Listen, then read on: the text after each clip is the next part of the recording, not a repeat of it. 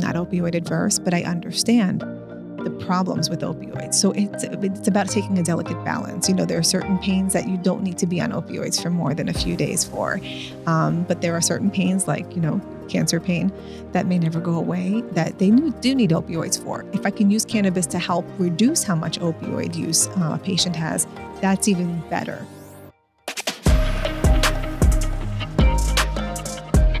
Welcome to 20-Minute Health Talk, where some of the brightest minds in healthcare help us break down the latest news and developments. We got a great show for you today. I'm your host, Rob Hoyle, and today our special guest is Dr. Diana Martins-Welch. She's the Director of Supportive Oncology Services at the Montreux Cancer Center, and she's also the Chair of the Medicinal Cannabis Work Group under the Opioid Management Steering Committee. Thank you so much for joining us. Marijuana gets such a bad rep, but there's so many great benefits medicinally helping patients. Tell us a little bit about your research and what you're doing. Thank you for having me, and I'm excited to be here to talk about this topic that I think there's a lot of misinformation out there about. So I got involved with the medical cannabis program in New York State about 5.5 years ago. New York's program launched in January of 2016, and around that time I got involved. At the beginning, I was more of a skeptic than anything else. I sort of grew up in this mentality that, just say no. Right. Cannabis is a gateway drug.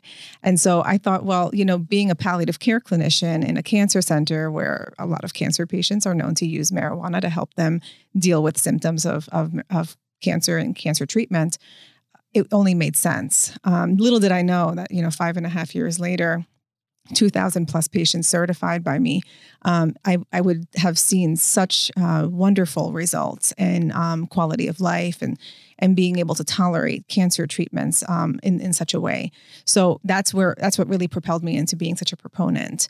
Now, it's difficult to study cannabis to any great degree. In medicine, we do randomized control trials as the standard of care for robust clinical studies. And that's where researchers and clinicians alike will, look to make sure that we are doing right by our patients. It is very difficult to do a randomized control trial with medical cannabis. The reason being that cannabis is a federally illegal substance. It's a Schedule I drug. Therefore, it's considered to be basically to not have any medicinal value. It's alongside heroin and PCP and things of that nature. And we all know that that's, it's outrageous that it still has that sort of classification by the DEA. But the fact that it does makes it very difficult to study it to any large degree. So the types of things that we're trying to do through the Medical Cannabis Work Group are more small scale.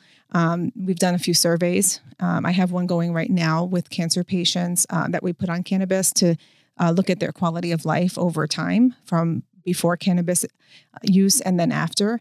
And we're also looking to partner with a dispensary here in New York State, looking at pelvic floor dysfunction in females and the use of medical cannabis suppositories, actually. So it's a pretty novel area of research, but that's going to be a little bit more robust in the sense that we're going to do randomization. So there's a lot of red tape that comes along with studying it, but we're excited to, venture with a cannabis dispensary and do something of that nature. There's a few other doctors that are leading that study. We sort of talk about it and, go through the ups and downs of going through institutional review board policies and all that with our work group. So tell me, what is the Medicinal Cannabis Work Group? So the Medicinal Cannabis Work Group started about, I want to say 3 years ago or so. It's a work group that came out of the Opioid Management Steering Committee. As we know, Northwell took a very strong stance against the opioid crisis, and the Opioid Management Steering Committee recognized that cannabis can help deter or lessen opioid use, and as an alternative, for chronic pain and other conditions that may get patients started on opioids in the first place. So I was approached about starting this cannabis work group and bringing people together from across the health system who shared a similar interest. It's a nice smattering of different disciplines. There's physicians, nurse practitioners, pharmacists, researchers, I'm probably missing some people, but it's a nice interdisciplinary group of people who come together. We meet once a month and just share ideas related to cannabis research, cannabis education. So I'm excited that we actually are finally going to launch our cannabis learning series for Northwell Healthcare practitioners. We had wanted to do an in-person, half day, learning symposium back in May of 2020, and we were all ready to put it together. And then the pandemic happened. And then, it's been tough to get people to come together, but we finally filmed all of our modules. And it's about 5.5 hours of modules we've put together that we hope to launch in the fall once everyone's, back to work mindset. And our goal is really just to educate healthcare practitioners, if not to get them already on the program to register their own patients for cannabis, but at least to destigmatize it. Certainly, we want to be able to be advocates for medicinal cannabis expansion, expansion to access, and just allow patients, to be able to procure the product and obviously making it more accessible financially for patients.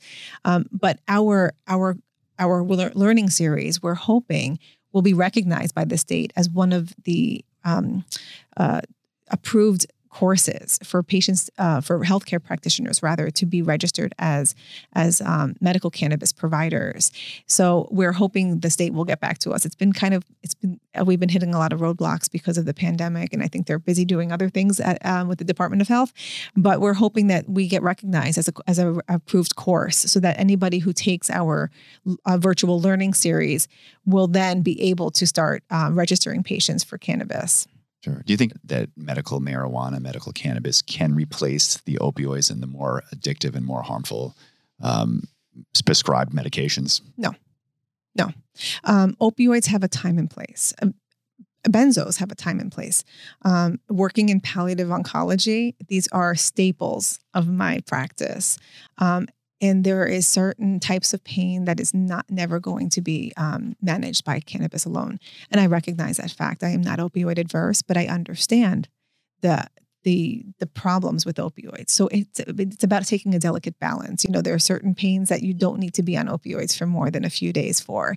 But there are certain pains like, cancer pain that may never go away that they do need opioids for. If I can use cannabis to help reduce how much opioid use a patient has, that's even better.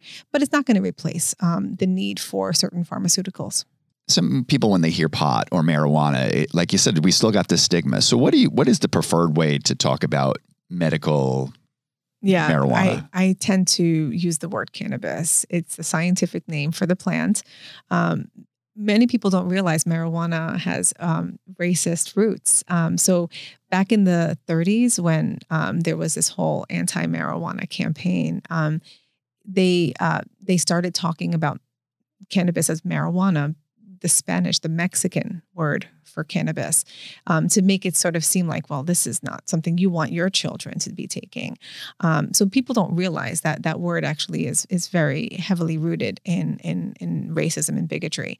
And then things like pot and weed, I try to stay away from that because that connotes more street use. So cannabis is really the preferred term. And just tell us about the benefits how much this benefits people, especially people who are going through chemotherapy, radiation therapy, cancer patients who need to maintain their weight, need to, have certain things. How beneficial has it been in your research? So very much so. And I'm a lot of what I speak is obviously anecdotally because I do have so many patients that just report back to me over the years how well it's done for them. And I'm hoping that my survey that we've just started enrolling patients into will show what we've already seen in practice. But the THC, the tetrahydrocannabinol, is what's attributed with increasing appetite and relieving nausea and vomiting, as well as helping with things like sleep and pain, some sorts of pain. So those are all things. When I list out the various potential benefits to patients, they say, "Well, I have all of those," and so they're looking to benefit at least a couple of those symptoms. And if they can get that from the cannabis extract, they're thrilled because they can cut down on other medications. Specifically, opioids is a big one. Opioids are the gold standard of pain treatment for cancer patients. But I can't tell you how many patients don't want to hear about it anymore, and they rather suffer in pain. I hear things like, "I don't want to die an addict." There's such a stigma now with using an oxycodone for pain, even though it's totally acceptable for what my patients are going through.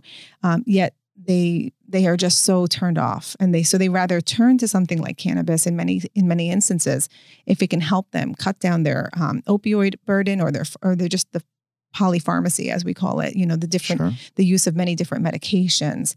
And in the best of circumstances, I might be able to get a patient to not have to use any anti-nausea medication or pain medication, or even a sleep aid like an Ambien or a Xanax, because they're able to get all these benefits from the cannabis extract.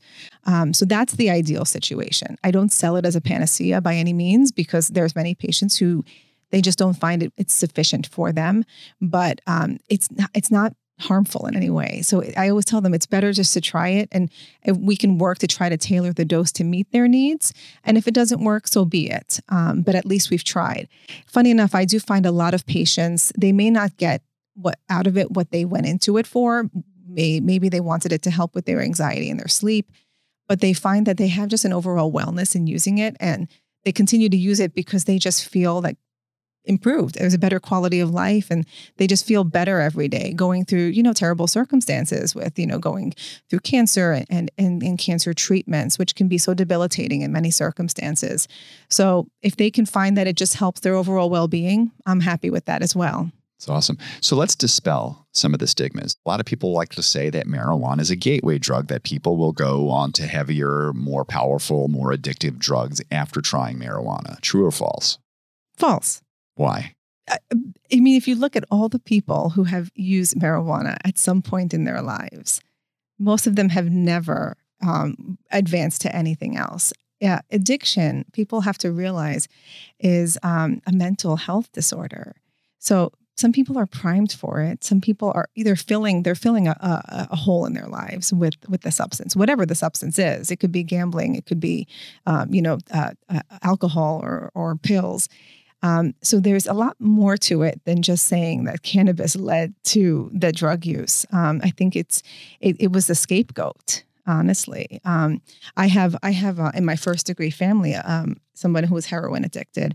And I can tell you very much that seeing it firsthand, there's a lot more to addiction than people are understanding of. So I don't view it as anything like a gateway drug, because there are so many people who just stay with the marijuana and have never really advanced to anything else. Yeah, and let's spin that around a little bit. So there is a lot of studies being done that says that marijuana can help people get off of heroin and opioids. It can reverse that addiction. Is that true? There's some truth to it. And if you can believe it, New York State added opioid use disorder as one of the qualifying conditions, I want to say about 3 years ago. So it really does help in some way. The pathophysiology of it, I can't speak to, but I can imagine that marijuana is binding some of the cannabinoid receptors in the brain and producing an effect that makes it less likely for patients to want to desire other substances. So it's filling that gap, so to speak, where that was otherwise filled with the illicit substance. So yes, it can certainly help people come off some substances of abuse and also deal with the withdrawal symptoms. I'd like to move into another segment we have called knee-jerk reaction. So I'd like to throw out a phrase or a word, and then you just give me your immediate reaction. So explain how medical cannabis can be used to help patients with cancer. Appetite gain, nausea relief, weight gain, sleep. Multiple sclerosis. Muscle spasms, pain. Stops muscle spasms. Yeah, so we know that CBD can really help with the relaxation of muscles. It's like a muscle relaxant in a way. So there's a lot of spasms that can happen, with the spasticity. And that's actually been well studied. So the biximols, if anyone is interested, is something that's legal in Europe for MS. It's an extract from cannabis that can be used as an oral spray. So we know that in MS, it's very helpful with spasticity. Okay. Epilepsy. Oh, definitely. CBD. Epidiolex is a CBD medication that is FDA approved. That boggles my mind. It's derived from cannabis, and it's Schedule 5, I think, or maybe even they descheduled it, and it's from cannabis. So you mean to tell me that the federal government still has cannabis classified as Schedule 1, no medicinal value, but pharmaceutical companies got FDA approval for Epidiolex, which is from cannabis? It's atrocious. What's going on? Inflammatory bowel disease. Pain and flares, because we know that there's an anti-inflammatory effect to CBD. Post-traumatic stress disorder. Yes, studies have shown it's been able to reduce anxiety attacks associated with PTSD. I find it fascinating too that you're able to scientifically say like, oh, I think sativa or something, this maybe helps you relax more. There's definitely formulas involved where it's like, this is going to help with this is going to help with your relaxation, this is going to help with your nausea. Yes. So the issue with the medical marijuana, the state of medical marijuana in the United States, is that it's a very patchwork system. So back in 2017, I went to a cannabis conference in Colorado, and Colorado is one of the first states after California to legalize cannabis. They are light years ahead of where we are in New York, and my mind was just blown at some of the research, the microscopic scale research that's being done on the cannabinoid system and phytocannabinoids and endocannabinoids. It's much more complex in states like Colorado and California, Nevada, where they just have much more advanced medical programs and recreational programs. Here in New York State, we just don't have that. So I don't know as much about the intricacies of, the different types of flower and the hybrids that they have made, which can be good or bad. I mean, I feel like we need to start slow, and I like how New York's program has really started off as much more medicinal minded and more scientific, in the sense that we're balancing THC and CBD. So right now, it's easier to get patients on it when they're just, when they're skeptics. They want to take a pill. They have a milligram dose. They don't have to, buy some sort of, crazy, flower that's got some weird name to it, and figure out what it's going to do to them. Not to say that that's not, a proper way to go about things. It's something that I don't know enough about, and a lot of doctors from from New York don't know, because I had gone to this conference and a bunch of New York doctors walked into this medical dispensary, and they called them bud tenders. The bud tender was there and showing us the product, and our eyes just were like, what's going on? Where's the THC CBD ratio? So I think we have to start slow and sort of progress over time to get to that level. But when patients are skeptical, we want to start, very simplified and much more medical minded. So I like the fact that New York State has kept it very medical. What's going to come with the recreational legalization is yet to be determined. Sure. You talk a lot about red tape, and there's been so much red tape and there's been so much stigma. But now as people are starting to come around, and I guess your research and other people's research have helped, and also we're seeing recreational marijuana becoming legal in certain states, that's got to help. So we're talking state versus federal, right? So statewide, yes, you'll have better access to it. Our patients don't have to be scared to have it on them, and it makes it a little bit easier when it's decriminalized.